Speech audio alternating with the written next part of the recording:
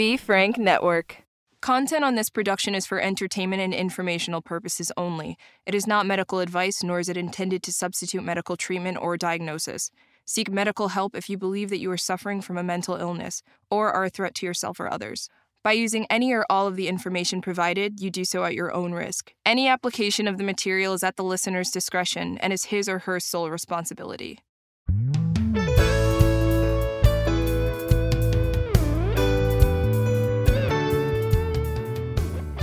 Hey everybody, Doc Brian here, and welcome to Doc Talks. We talk about people's lives, troubles, traumas, tribulations, and everyday life. And today with me, I have Eric Norman. Eric, it's good to see you. Good to have you here with us. Doc B, it's good to see you too. I'm very happy to be here.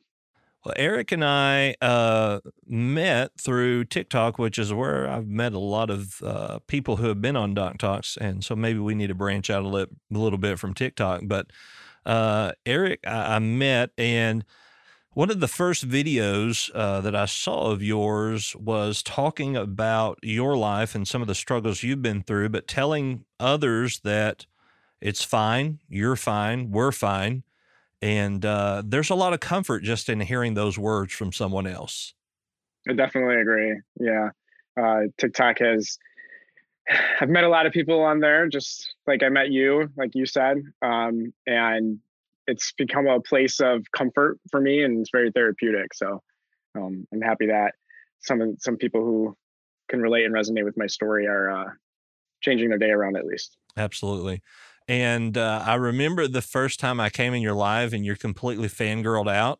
You know, may have had a little bit of wine, half a bottle or so. And Christian, your friend, was in there, and he was like, "Who in the world is Doc Brian, and why are you going on and on and on about this?" And it was hilariously funny to me, but hurting at the same time that Christian didn't know who I was. You know, how does that happen?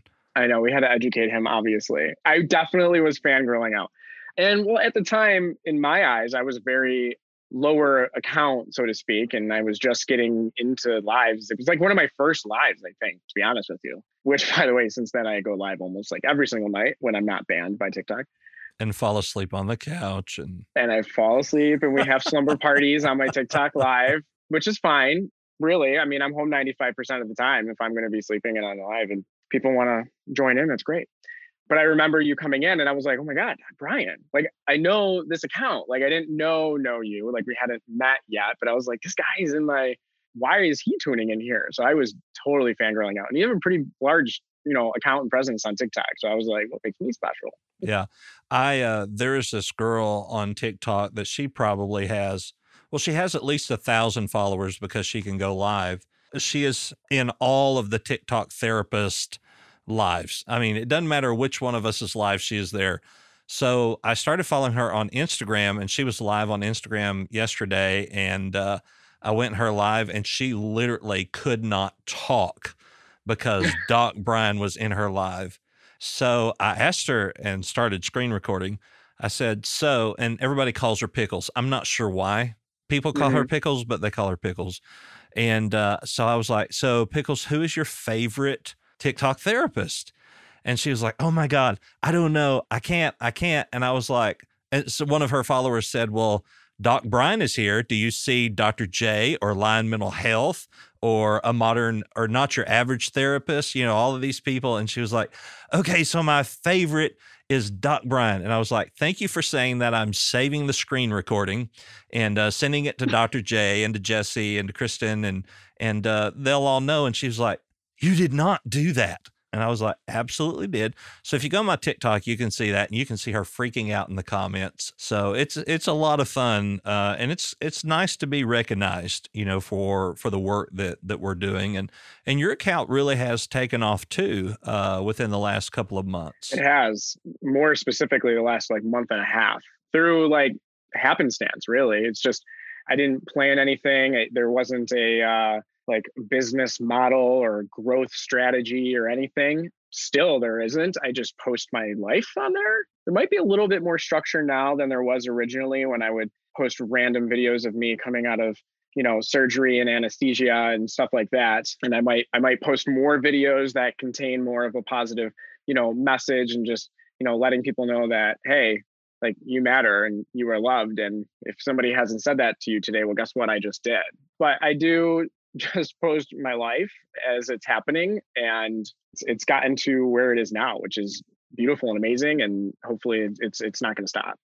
Absolutely. So since you're talking about your life, let's talk about that a little bit. Where were you born? Where did Eric Norman begin?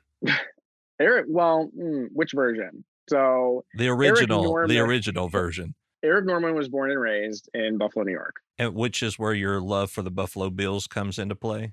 100%. So normally if I was going to be a guest on a podcast, I'd probably wear some sort of a button up or like a polo or something like that. But due to current events, I think that this is probably the most appropriate attire. Go Bills. I don't follow sports. I've never been like a sports follower. I've been a fan of like, I love going to sporting events and all that. And I definitely know who Josh Allen is. He's all of our second husbands, but I hope that he sees that one day. But I never followed sports. I don't know names and stuff like that. I'm born and raised in Buffalo. So Buffalo Bills are number one. Sabres are number one. Back when we had a soccer team, the Blizzards, they were number one. Bills Mafia. It is true, and it's part of who you are if you're born and raised in Buffalo. So you were born in Buffalo. Did you have any siblings? Yeah, so I have an interesting family tree, if you will. My closest brother that I was raised with, he's 7 years older than me. We have different dads, so we're technically half brothers, but he's my brother. We were raised in the same house, with my mom, who's a single mom. My father wasn't really part of my life. I never met him, with the exception of when I was like first born. He actually wasn't even at the hospital. He had struggled with an alcohol and drug addiction for a number of years. My mother did as well. I was actually born on her second anniversary of sobriety, of being drug and alcohol free. So, and now she's 32 years drug and alcohol free. So she's an inspiration to me and many other people. So my dad, when I was a baby, he literally showed up one day soon after I was born and stayed for a couple days. And then literally, this is not the cliche, even though it sounds like it, he literally went to the store to get cigarettes and came back 3 days later with my mom's car. A fight. To sum it up was basically, if you can't be, sober, then you can't be in his life. I'm not going to let you do that to him. And then herself too, right? She is an infant in her sobriety. She is forever in recovery. And she was only 2 years sober at that point. Now she has a 5-year-old and an infant, a baby. And it was a lot of stress and she didn't want to backtrack. So she was like, you need to get out or you need to get sober or both. So he decided to leave and never came back in my life. My dad's Puerto Rican. So I'm mostly Puerto Rican and then I'm white on my mom's side. So that side of the family is very, very large. And I have a lot of nieces and nephews over there. I stay in touch every once in a while. Throughout the years, we've come together and we reconnect every couple of years. So it's good to know that it's not a completely like ostracized situation, which is good. So 2 half brothers and a half sister, 1 half brother that I mainly grew up with. So growing up in school, elementary school, middle school, what were you like? I was a very energetic and crazy child, in part due when I look back and talk with my brother, who, like I said, is 7 years older than me. He had a different perspective and remembers more of when I was an infant through being a toddler and into elementary school than I do. And he attributes like lack of attention to my childhood as like me acting out. My mother, I love her to death, and we're very open about talking about the things that we've gone through in life and stuff like that. My mom, especially back then, being so liberated through her sobriety, a lot of attention was on her all the time. It was very, look at me, I'm sober now, kind of attention. And at least that's kind of like what my brother tells me. I just wasn't getting a lot of the attention that I would probably have needed as a toddler. So I acted out quite a lot. In elementary school, I had friends. I'd play with other kids, stuff like that. But largely was just that kid that had ADHD and was, not normal compared to other, kids my age kind of thing. And then, we were very religious growing up in a Christian non-denominational home. My mother, through her sobriety process, rooted herself in those principles And like, that was basically like the lifesaver for her. That's like part of how she was able to, one, get sober and then maintain sobriety. So it became like 110% our lives. So there was a big divide for me. And I'm sure we'll get there, but like all the way up through high school where, there was, you have your secular school life, and then, we have our church life, and we can't allow our secular life to impede in our church life. And there was just always this huge divide that I remember growing up. My mother had remarried when I was 5 and then divorced when I was like 9 or so. Through that whole process, we had to like move. My brother during that divorce was 17, went into the Navy. It was my mom and I now for a large part of the formidable years of my life, where it was really just like almost like I was kind of an only child. And every 4 years, a new boyfriend that came into her life kind of thing. Because I still stayed in the same area, 5th grade, I went to another elementary school and met all these new people and didn't talk to anybody from my old school. Nobody there liked me. I got into middle school.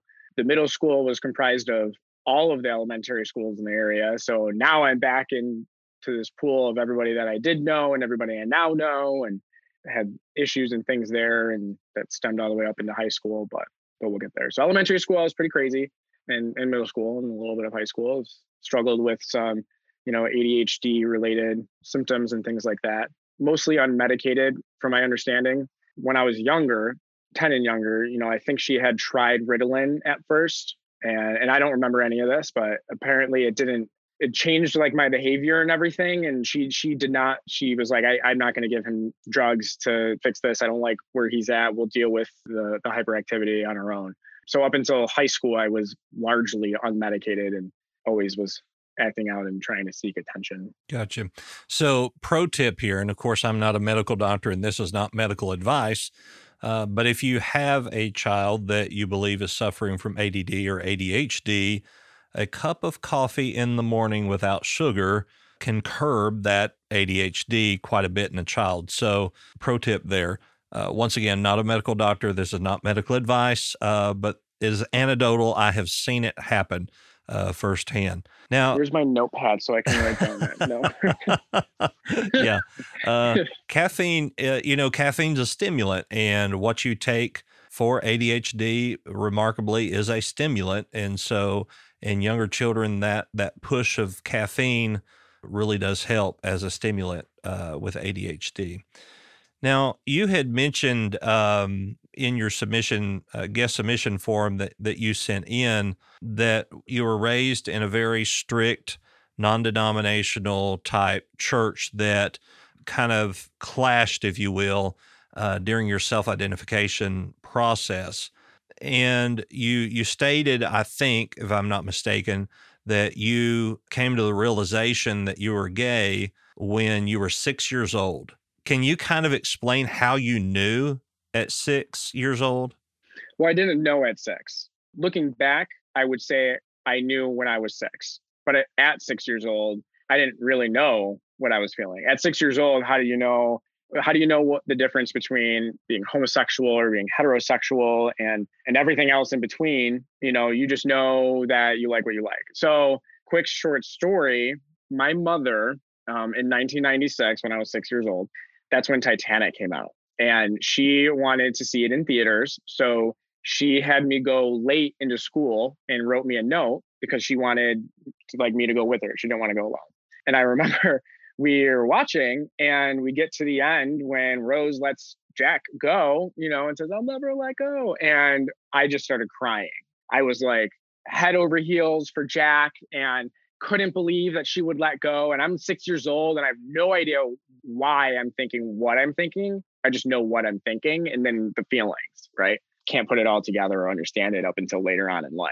When I look back, I'm like, that's one of my earliest memories of having an attraction towards men, although through childhood, not understanding that it was wrong until I got into my early adolescence. And then obviously now knowing that it is not wrong is totally different story. So there's a couple different flips of the switch, if you will, in my acceptance of who I am, also combating that against searching and longing for acceptance from other people, especially the people that are like in the inner circle, family, friends, and stuff like that. So the coming out process. With my childhood and having the church be such a formidable experience and an ingrained lifestyle, way of life, it was very difficult for me to understand and come to terms with me being gay.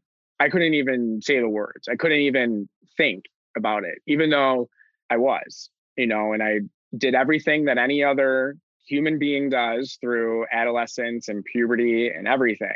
But the huge issue for me was that it was a terrifying experience. Like I mentioned before, when I was 9-ish, my mom got a divorce from her husband at the time. Brother went off into the military. It was just me and my mom. For that period of time, my mom worked a lot.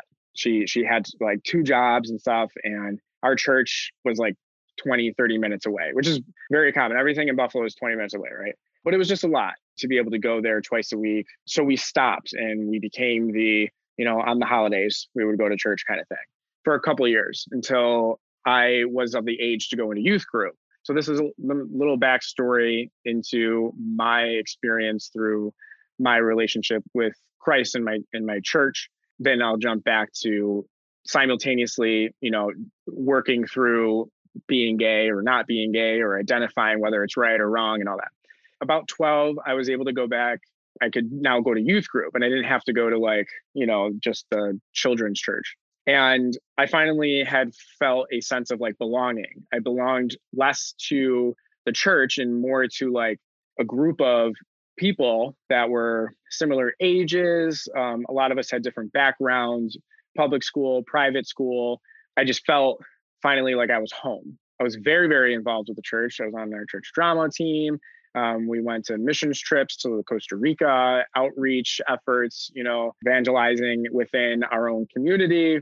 I took that and put that in my secular life as that's what you're supposed to do, got made fun of a lot in school and things like that. And I tried to push through it and build a sense of resiliency, even though I didn't really understand that concept. But looking back, I used the teachings that were being provided by our youth pastor, my own, daily devotionals, and going to various conferences and festivals and our outreach efforts. And combining all of that, I was building a sense of, security and resiliency. So at my school, at one point I started a Bible club, in my middle school. We would do prayer service. There was the National Day of Prayer. I think it's the National Day of Prayer. See you at the pole. See you at the pole. Yes. Mm-hmm. I organized that in my middle school. I organized that at my high school. And a lot of people did come together, of course. But then, of course, there was 4 times the amount of persecution, if you will. A lot of that persecution wasn't just because you were praying and religious and whatnot. It was just because kids are kids and they bully. And of course, it's not acceptable. But if you're different than them in any way, they seek that out and that becomes the focal point. Through all of that, I am simultaneously dealing with the notion that I am gay. The way that I was taught. So at that point, though, you hadn't come out? No. Okay. Oh, no. The coming out process was a very difficult situation that didn't happen until towards the end of high school and then into my early 20s. There is one moment in time, though, that I'll get to in a second. When I was in my early teens, wasn't really coming out, but it's just different. Let me explain. I, at a very young age, had recognized that the thoughts and the feelings that I had were wrong. They were against the teachings of the Bible. It was sin. It was Satan grabbing a hold of my life and using me as a vessel to promote his agenda, if you will. I battled dealing with the fact that in God's eyes, sin is sin. Sin is different than our laws and how we process things down here from a legal standpoint. Murder versus, larceny, stealing something. Those are weighted differently in the justice system. Well, God's justice system is everything is equal. I knew that I was going to hell. I tried for so long to not have these thoughts and feelings and to force myself to be with girls and have girlfriends. And it was one identity crisis after another. But at that young age, I was terrified because I knew that I was going to hell. I was in my mind, I was like rationalizing. I never would bash anybody at my old church. You know, they're very amazing and loving people. This was more of a, I'm a child at the end of the day, and I am being taught things that are like the law. I know that what I'm thinking and feeling goes against that law, and I didn't know how to handle that. So I went to one of our youth leaders who, looking back, hindsight 2020, when you're 13 years old and you're looking up to a youth leader who is 19, they seem like they are like, oof, I can't wait to be that one day. I'm 30 years old now, and I look back and being 19 years old, you're basically still a child. You don't know anything. So a 13-year-old going to a 19-year-old would be pretty impactful and also terrifying. I actually went to that individual and said, listen, because I trusted them. I was like, I just need help. This is where my thoughts, my feelings are. I know that that's not okay. I don't want to go to hell. I don't know what to do. I was like, I don't want to live a life of agony. I don't want to have to be here anymore and go through this if like all of this is going to happen anyways. How can I have a prosperous and joyous and happy life if this is going to be this internal struggle for the rest of my life? Because I've tried. I can't not have these thoughts anymore. I've tried. So what do I do? He had no idea what to do. So he went to the youth pastor, who then went to the head pastor of the church, who that night brought my mom in, didn't know any of this happened. I was cornered by our youth pastor before my mom picked me up. I, of course, denied absolutely everything because now I'm like, oof, immediate defense. Like, I can't talk about this. Like, my mom on the way home that night, we get almost home. She pulls in a parking lot at a Rite Aid, and she confronts me, and of course I deny everything. It's like it's almost like a coming to Jesus moment.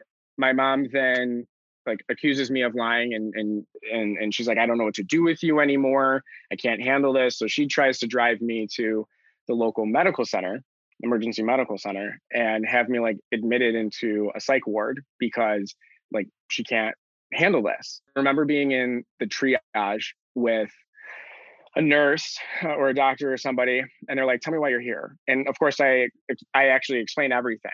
And she was like, you're not crazy. Like, there is no reason for you to be here. And if we do this right now, then like this can set up a disastrous chain of events for you for the rest of your life. Like, as it comes to like military or public service, and it's on your record that you were at this young age, and then you'd have to explain why, and will people even believe you?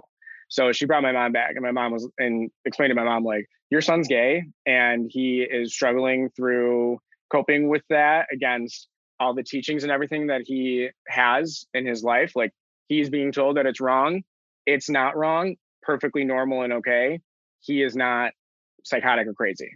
We go home, and to this day, we have never talked about that night ever again. It's almost like it never even happened. Fast forward, it was like a blip in time, and then right back to the, well, now I definitely can't tell anybody. Like, this is never coming up again. I cannot have this happen, especially if I, at the end of the day, had this huge fear of like, well, if I actually do open up about all this stuff, I'm going to a psych ward. I'm going to be like banished. They're going to try to like convert me. Like, a lot of it was very rationally irrational. In my adolescence and being a teenager, I was like, yep, we're just shutting that right off. I'm not gay. I can have my thoughts and my feelings, but that is never going to get out to anybody. Right. Now, you said you were 13, 14 years old? Yeah, it was around that Okay. period of time. I believe, and you won't find this term in psychology, but I believe in a thing called value processing, and that takes place between 8, 9 to 13, 14 years old. And how we're treated during that time is how we will consider our value to be for the rest of our life. And so I could only assume up until the point of where you finally told the truth, the whole truth, and nothing but the truth, that you were scared to death to tell anybody or for anybody to know. Is that a fair statement? Absolutely. Yeah. And your mom not talking about it probably was just a traumatic coping experience for her to say, okay, I didn't do that. And there may have even been some guilt and shame that she did that. There's a number of reasons why we just don't talk about it kind of ordeal. I grew up in an Assembly of God church. And if something like that were to happen, they would just simply ask you to not come to church anymore if you weren't going to. I'm going to use this quote and not to be offensive, but if you weren't willing to attempt to pray the gay away, then you just weren't going to be allowed. Did anything like that happen to you or your experience of that nature? No, I tried to seek help that the aftermath of that night occurred, and then it was never talked about, brought up. I don't know if it was talked about amongst the other pastors or people or the deacons. Like, I have no idea. From my memory, it was, I saw help, the aftermath occurred, and it was never talked about again after that. It just never was literally spoken about ever again up until now. Did you feel betrayed by that youth leader? I'm sure I did. When I look back on that period of time, there's a lot of higher emotions and feelings that I was processing and dealing with that would overshadow that by far.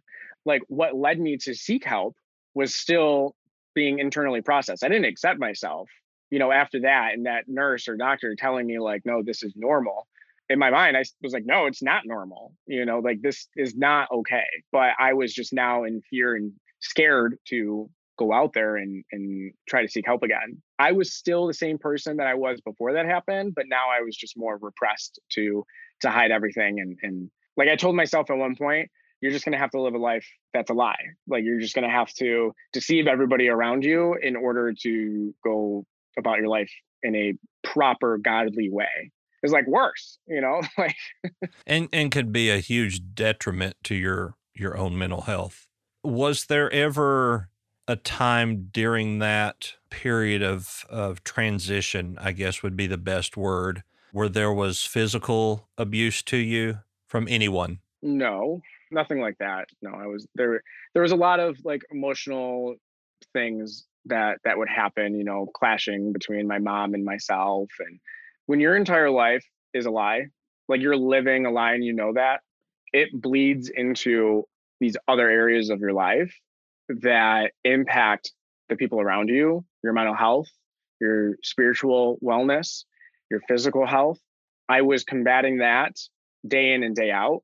I look back and sometimes I'm like, my mom gave me the hardest time with things, but she was also she is not a bad mom, and she didn't do anything necessarily wrong. I mean, she has her own mental health issues and stuff. And, that doesn't, I don't blame her for anything, but there would be so many times where we would clash on stuff. And a lot of it would be stemmed from me, being a liar, a deceiver, and ingraining that into everything else that I am.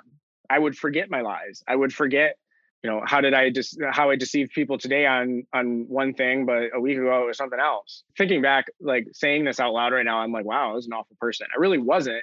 I just didn't know how to be me and thought that I could never be me. And at the same time, didn't even know who me was. Still tried to navigate that self-acceptance, self-identification process all the way up into my mid-20s. Even after I had considered myself officially coming out, it was up until after my divorce through that process that I really honed in on who the hell Eric Norman actually is. And, not the person who I want to be, but the person I just needed to accept myself to be and live in that life and that truth.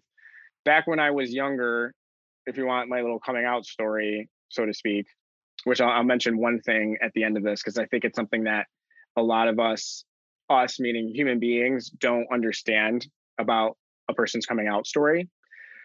When I was younger, when I actually lost my virginity at the age of 17, it was with a guy. And it was very funny and embarrassing and just very weird.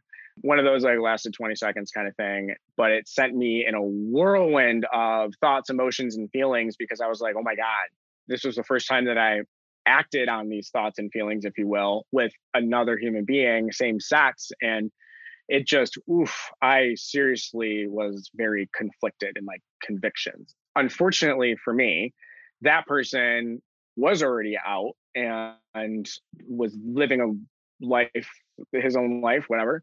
But he was very dramatic and with things. And he decided to, when we were in the car one day with a bunch of our friends, just tell everybody.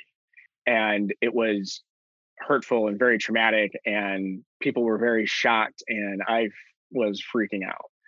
Fast forward those couple of years, all those friends are still around with me now. And they did support me. And there was a lot of conversations of like, we're sorry that you ever thought that you could never tell us something like this. It wasn't a we don't care or we care situation. It was just, we don't see what the big deal is, but we understand that, you had a very tough time thinking that we would like not love you anymore, which of course is not the case.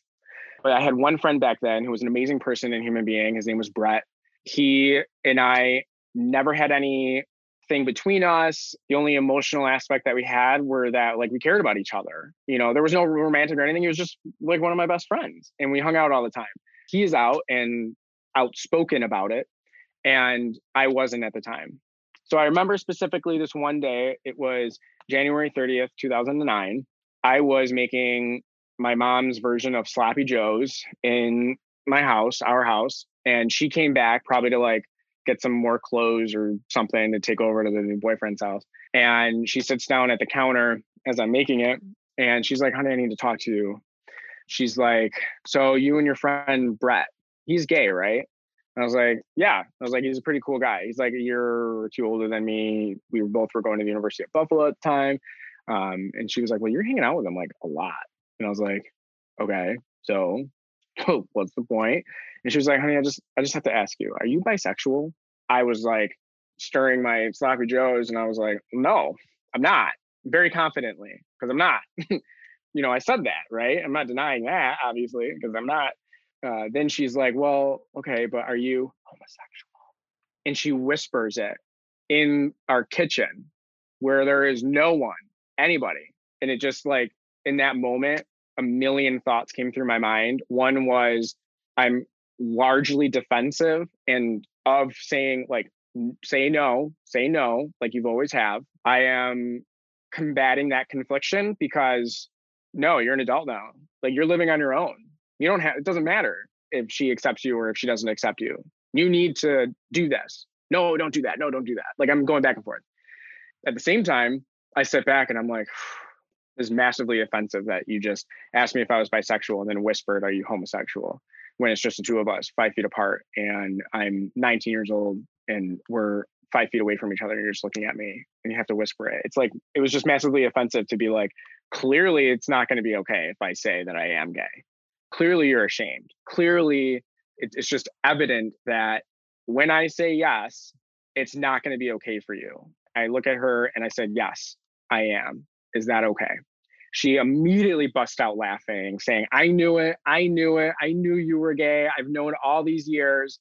And then she started crying hysterically. And then the crying stopped and she got extremely angry and just left. Being that she experienced those three emotions, did at first you think, well, okay, she accepts this because she's known the entire time, and then immediately start crying and you're going, but I thought you were okay with it. And that plethora of emotion, how did that process with you? Through saying yes to her leaving, the whole time I was confused. I was happy confused. And then I was like sad confused because I'm like, my mom's crying. I just made my mom cry. I thought it was happy tears. And then I realized that it was sad tears, which was still okay because clearly there's an inner struggle within herself, which is fine. And then the anger, I did not necessarily expect that. For the next year after that, we barely spoke. I moved out of the house, completely felt ostracized, excommunicated from my own family. And I moved to into the city, downtown Buffalo. And the next like 2.5 years of my life were all on my own accord. I struggled a lot through poverty, through decision making, through relationships and finding people to love and understand me and all this stuff. I call it my like 2 crazy years, really 3, but I call it my 2 crazy wild years. I learned a lot of lessons that helped form who I am today. A lot of pain, a lot of trauma, it was definitely a difficult time, and I brought it all upon myself in a way, right? Through my own choices and my actions. But those weren't your choices. Who you are is not your choice. I'm talking about not choosing to be me.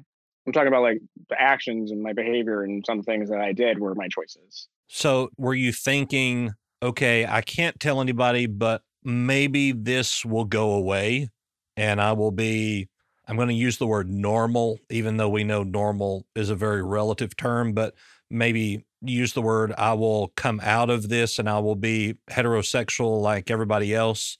Maybe I'm just confused about what's going on. When I had that experience with my mom, which one thing to note was every other day that I woke up, I had text messages from her that just were Bible verses after Bible verse after Bible verse. So it kept compounding all of this emotion, pushing me even further away, right? I left to go seek a group of people, individuals that would just accept me for who I am, and I don't have to ask for it. I don't have to come out. I don't have to tell them anything except for me, even though me still I didn't know and or accept. Although I was out, I really wasn't. I still was struggling for a number of years, even through my first very serious relationship that led to marriage and divorce. Even through that, still was combating my identity acceptance and the person that I am and being gay. Do you differentiate between those two? So it's interesting because whenever I really talk about being gay, or like in my recent TikTok video, gay marriage, I even say in that TikTok video, the 5-part series, very emotional response to something specific. But anyways, I even say that I don't believe in gay marriage. I was like, I don't believe that gay marriage is a thing. In my vocabulary, I'm just married. I have a same-sex partner, a beautiful and amazing human being as my life companion. I just believe that marriage is marriage. And, yes, there is gay marriage in a legal standpoint from same-sex marriage and I don't want to invalidate the decades-long human rights that we've had to be able to, all the pain and fighting that had to occur in order for us to legally get married. I don't want to invalidate that by saying gay marriage is not a thing. I'm just saying, in my view, in my world, like when I center myself in this, I'm like, I'm not gay married. I'm married. I have a husband. I don't have a gay husband. I have a husband. I don't say my husband's name is Frank. I don't say, well, my gay husband, Frank, or my gay Frank. I don't label our marriage anything other than what it is, marriage. Through that period where I was living downtown and whatnot, I viewed myself as like, I don't understand why there is a difference between being gay and being straight. Like I really toiled with why do I have to sit here and tell people that I'm gay? Why do I have to sit back and actually say out loud to people, well, I am gay? Don't get me wrong. I have a sense of pride because of where we were decades ago and where we are now to be able to say that and still have a level of persecution, which exists on all levels of all humankind, because there's always somebody who doesn't agree with something that you either do or you believe in. So there's always going to be some level of that persecution out there. But I just could not grasp the concept of having to say I'm gay. What makes that part of me an attribute, something that just makes up the whole person that is Eric? Why does that have to make me different from somebody who is, like, in my mind for a number of years, I always looked at that as like, well, if I like in saying that I am gay, it's like I'm an offshoot from everybody else, almost like a tiered thing. Like there wasn't this equality in it, which there wasn't in society, and hence pride and being on equal terms, human rights, all of that. I always tried to get to this point where it's like, people be like, are you gay? I'm going to be like, are you? Does it matter if I tell you that I am? I have a same-sex partner, but I'm much more than just gay. It really bothers me when somebody introduces me to someone or they're talking about someone and they say, this is my gay friend. That doesn't make any sense because your friend is not gay. Your friend is Eric. You are Eric. And one aspect of you is that you are a homosexual, but we should not use that as a label or a title. We don't go around and say, hey, this is my straight friend, Brian, We don't do that. And yeah, so I completely understand where you're coming from, because I don't like that when people do that either. When I tell my story about being a police officer and my partner being killed, I always, just about always, have to say he was my patrol partner, because people automatically assume that with partner that there is that, and it should not be that way. I mean, there should not be that. I don't know that you would call that a stigma, but that automatic assumption with certain words. There is a TikTok therapist who refers to his wife as his partner. And for a long time, and I know him very well, and people would private message me and say, "Is he gay?" And I was like, "No, he's married, has 2 kids. You know, he doesn't put his personal life out there, but why does saying this is my partner automatically lead someone to assume that someone is gay?" And so I don't think, though, I think that clarification is unnecessary, and it's sometimes offensive, because that's not who you are. You are Eric Norman. This brings up, I have 2 thoughts. The first one goes back to, I said before I was going to talk about my coming out story, that I had something to say on the back end of that, right? People are like, well, what's your coming out story? And I was like, I'm living it right now. Just because you accept something doesn't necessarily make it right in any way. But I've accepted, due to our social norms and our culture, somebody who is not straight and anything else in between lives a life of coming out. Every single aspect of my life, at some point or another, whether I realize it or not, I'm coming out. It's a lifelong struggle. Through my young adulthood, you know, I didn't have to come out as often, or have that feeling of coming out as often, because every single person that I was centering my life around was within the LGBT community already. I was working 4 different jobs. One of them was at a gay nightclub. All my best friends and everybody, and a lot of those people are still in my life every single day. It wasn't until I decided to not step away from the LGBT community, but step away from like the direction of my life was going, because up until I was about 21, even then I was like, I have no idea what the hell I want to be when I grow up. I had a dream when I was a kid. One of my first words was plane. My dream has always been to be a commercial airline pilot.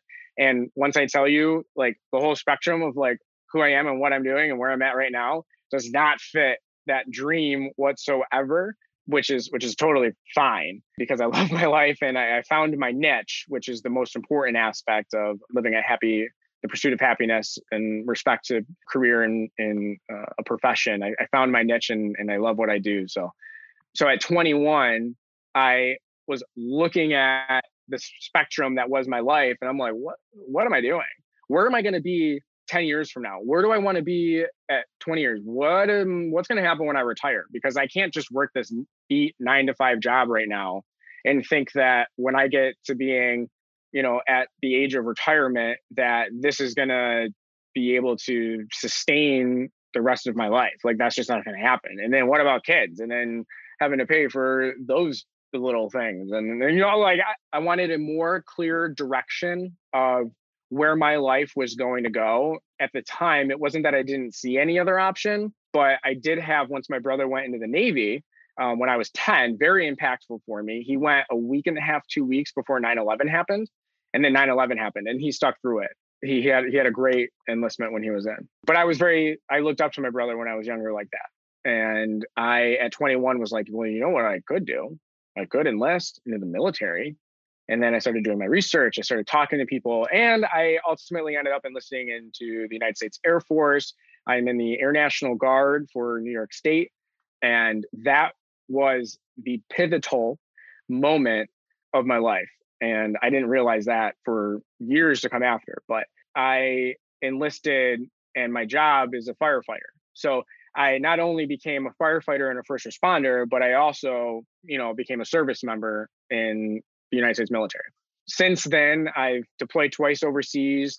Just last year, I was activated for New York State's response to COVID-19. I helped out with that for 3.5 months, and a lot of other little things throughout my career. I've been on the base honor guard and performed military honors funerals for the last 9.5 years, which is a very rewarding something that I'm extremely passionate about. I did that actually full time for 3 years in between my deployments and absolutely loved it. So that whole experience, I realized and discovered my niche, which was public service. I am good at public service in the sense of first responders, right?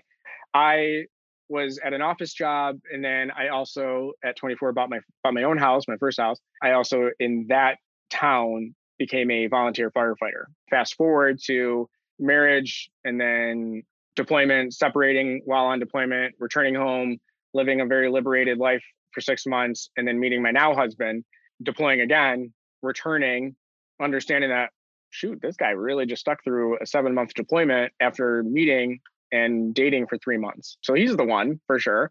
I moved out of Buffalo and into Rochester, where we now live. And I was like, wow, what am I going to do out here? So, opportunity to take a civil service exam and become a police officer was presented to me, and I did it. And now I've been a police officer for the last 2 years, which is amazing, right? Because I found my niche, public service, first responders. And now my full-time civilian job is living that life while still maintaining being a firefighter and in the military. To go back to digress, now having said where my professions are and everything, these are very, very rooted in a masculine environment. Firefighters, muscular, tough, strong men. Same thing with police, which obviously we know now is a lot different. But decades ago, when I was 21, I was like, oh my, don't ask, don't tell was just repealed. And here's my little gay butt going into the military and becoming a firefighter. Like, what is going to happen with this? At that time, because don't ask, don't tell was repealed. And I just battled for the last couple of years, coming out, my mother combating myself through accepting and self-identifying myself through adolescence, trying to navigate, and separate my church teachings to what actually is okay and to just be me. I had this sense of security, strength, and resiliency, like I've said. And I decided going right into the military, and I was going to be open. I wasn't going to take a stance where it was like, I'm gay written on my chest, but it was going to be, if somebody asks you, oh, are you married? Do you have a wife? I'll be like, no, I don't, you got a girlfriend? I'm like, no, I got a boyfriend though, like, is that okay?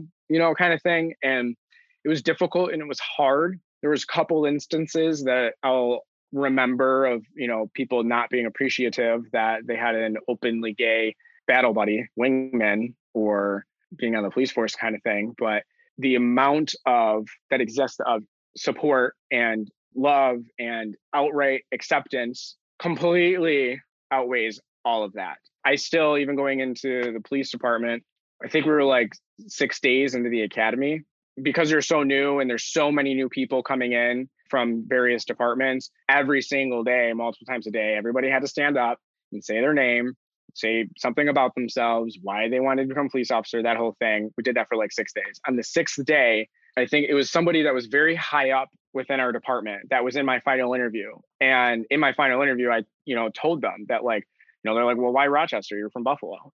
And I was like, well, I'm settling down here with the love of my life. And we're going to, have a family someday here, or we want to have a family someday. And I want to have a stake in the community that they are going to be raised in. They knew that I was gay and that I was engaged at the time to a same-sex man. And one of those people were in there in that class that day, making us stand up. I just had this sense of like confidence. So I said everything that I said all the other times about why I want to be a cop and all this stuff. And then I said, and I'm recently engaged to my now fiance, Frank. And everybody's heads turned. They had no idea that I was gay up until then. But that's the kind of notion, that's the kind of wave of or impact that I want to be able to have in regards to that. I no longer want to go out there and have to be like, I'm gay. People be like, oh, do you have a wife? I'll be like, oh, well, my husband, Frank, and I, blah, blah, blah, and it's actually very like prideful. And like, so you don't say, well, sometimes he acts like a wife. No, but I get asked that all the time. Well, who's the wife in the relationship? Which is very offensive as well. Right. I don't let it get to me, but when topics like that come up or I'm pressed with things like that, I don't shut it down. I don't encourage it, but I do talk about it. I take more of an approach of like, maybe you're just not understanding that what you said is not okay, because we are in a multi-decade transition of culture change. And we're starting to get to a point where I can say my husband, and heads don't turn, heads don't roll, got into more of a place where it's common and accepted and okay. So before we move into Doc Talks DX on Patreon, I did want to ask you, and hopefully you'll want to talk about this, and if not, then that's okay too. There was one night where you on your live, you were very emotional, and you were talking about a former boyfriend who took his life, and how that affected you. Can we talk about that for a few moments? Absolutely. Okay. Mm-hmm. So you were working at a restaurant. No, I was working at the gay bar, okay. The club. All right. Well, I'll let you tell the stories. It's yours to tell. I had 4 jobs at one point for like a 2-month overlap. And then like I dropped the one, but still had the 3. I was working at Express in the mall. I was working full time at a restaurant, a local fast food joint called Jim Steakout. And then I was working Thursdays through Saturday nights at the bar. His name is Matt. And we were a very recent relationship. It's not like we were dating for months on end. Honestly, it was like we were dating and hanging out every single day and talking and like growing towards that. It had been weeks that we had been knowing each other. But on this particular day, it was a holiday where there's always like the white party or something like that for like the nightclubs and that. And obviously a very long night, a lot to set up. I had to go in early, take a nap beforehand. I was talking with him. He was at his house where he wasn't out. His parents were very involved with their church, so kind of a similar story that I had, which is probably why we connected so well right off the bat. So we had talked. He was taking a shower. He was going to come over. I was going to take a nap real fast, get ready, and then we both were going to go. He was just going to hang out with me while I like set up the bar. And then I woke up and he wasn't at my apartment. He wasn't answering his phone. He wasn't answering text messages. I didn't necessarily think that anything was wrong at the time, and I had to get ready. So I got ready. I went to the bar. I kept trying to like text him and call him, and I'm like, "What the hell are you? Like, what is going on?" It was like around 2 a.m. or something, and my best friend who basically introduced us originally, had ran up to me and was like, "Have you heard from Matt?" And I'm like, "No, I haven't. I've been trying to get a hold of him. He was supposed to come here with me, blah, blah, blah." They're like, "Well, nobody can find him. Nobody knows what's going on. Nobody can get a hold of him. And everybody's asking if you know where he is." And I'm like, "I have no idea." Come to find out through the notification process from the police department, from University Police, to the family, to the friends, got back to me. He had left his house to come to meet me at my apartment and wake me up. And instead, on the way, he went to the university and climbed out a window on top of one of the halls on the top floor of one of the buildings and jumped out and killed himself.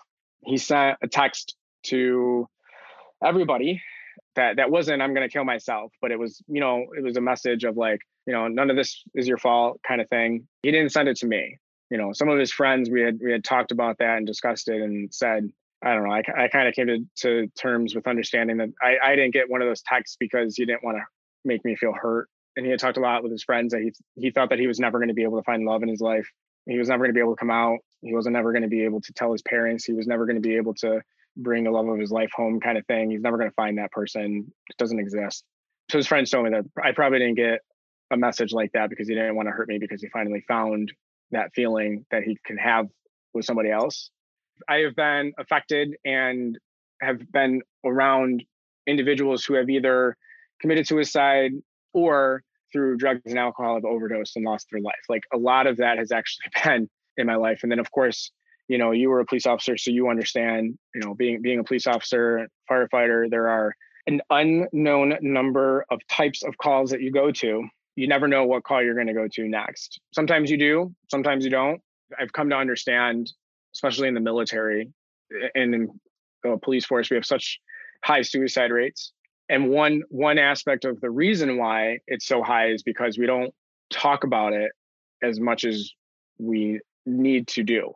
You can't give somebody the idea of committing suicide as an answer. Like, you can't put the idea into somebody's head by saying the word suicide out loud. And there is a huge stigma around just literally saying suicide or Are you thinking about killing yourself? Like, people find it so difficult to get there. And I understand, it's okay. But what we need to do is get to a place where actually it is okay to ask somebody, especially if they're going through a lot of things. A lot of people do not want to tell you that they are going to commit suicide, or they are thinking about it, or they have suicidal ideations in any way. People aren't going to tell you that they self-harm. And if they do, that is their call for help. And you need to discuss that with them. You need to point blank ask them, is everything okay? Are you okay? Are you thinking about hurting yourself or killing yourself? And if they're like pausing or hesitating, or say, well, the thoughts come up before, you need to ask them if they have a plan. Then you need to get them help immediately. There is therapy through peer-to-peer talking that is extremely impactful. A lot of people just really want somebody to ask them how their frickin' day went. You know what I mean? That's all that it takes sometimes. That's kind of where I'm at right now in growing this whole TikTok community, is what we've called it, is centered around, coming together and support mental health awareness and empowering each other to just be our most authentic self, combining all those things into being you. It's okay to have bad days. It's okay to not feel okay, but you have to understand that that feeling is not going to last forever. And if you ever forget your worth, you can come into our community and we're going to remind you of it. I openly talk about self-harm and suicide as if it's commonplace, because it needs to be. And we have to get back to a place where we say that suicide is not okay. Yeah, and I like that you brought out the fact that you don't put the idea in somebody's head by asking them, are you considering committing suicide, or do you want to hurt yourself? One of the things that I ask people sometimes is, if I hung up the phone with you, or if you leave my office, can you promise me that you're not going to hurt yourself? And then I say, until tomorrow when I talk to you again. And 9 times out of 10, people will make that promise because they have something to look forward to, a phone call, a check-in the next day, and because they don't want to disappoint you. 9 times out of 10, when somebody commits suicide, they're doing it because they think they're protecting somebody else from themselves. And within the LGBTQ plus community, the suicide rate amongst the youth of that community is so high. It's so high. I try to remind people, would you rather have a homosexual son or daughter, or would you rather have a dead son or daughter? It's really your choice and your decision. I really appreciate the work that you are doing. I know that you're making a huge difference in countless lives, and you are going to continue to do that. We thank you for listening to Doc Talks today. I'm Doc Brian. As we go into the diagnosis part of this, you can find that episode on Patreon, where we talk about the diagnosis and what we really think may be going on with our guests, and discuss that diagnosis, potential treatment, and their coping skills, and bring all of this together to talk about how they deal with their mental illness. Eric, I appreciate you sharing your story with us today, and being our guest and joining us on the second part of this podcast to discuss your diagnosis. Tell me where we can find you, what your Instagram, your Facebook, your website, all of that stuff. Absolutely. So everything is at Eric Norman Lives. And then you can also go to ericnormanlives.com and find there. It's kind of like the launch page hub to all the social things, a little bit about me, stuff like that. And then, of course, my TikTok is at @officer_Norman. Great. Of course, you can find me at the.brian.com, on TikTok, doc_Brian, Instagram, the_doc_Brian. Anything Doc Brian, you can probably find me there. Feel free to follow us. There's a link at the bottom of my website for all of the social media platforms, and we look forward to having you next time. Please make sure to check out the second part of this episode, Doc Talks DX, on Patreon. And Doc Talks is a part of the Be Frank Network, and you can find that at BeFrankNetwork.com. Check out all of our podcasts there. Again, thank you for listening. Have a great day. Eric, thank you for being here with us.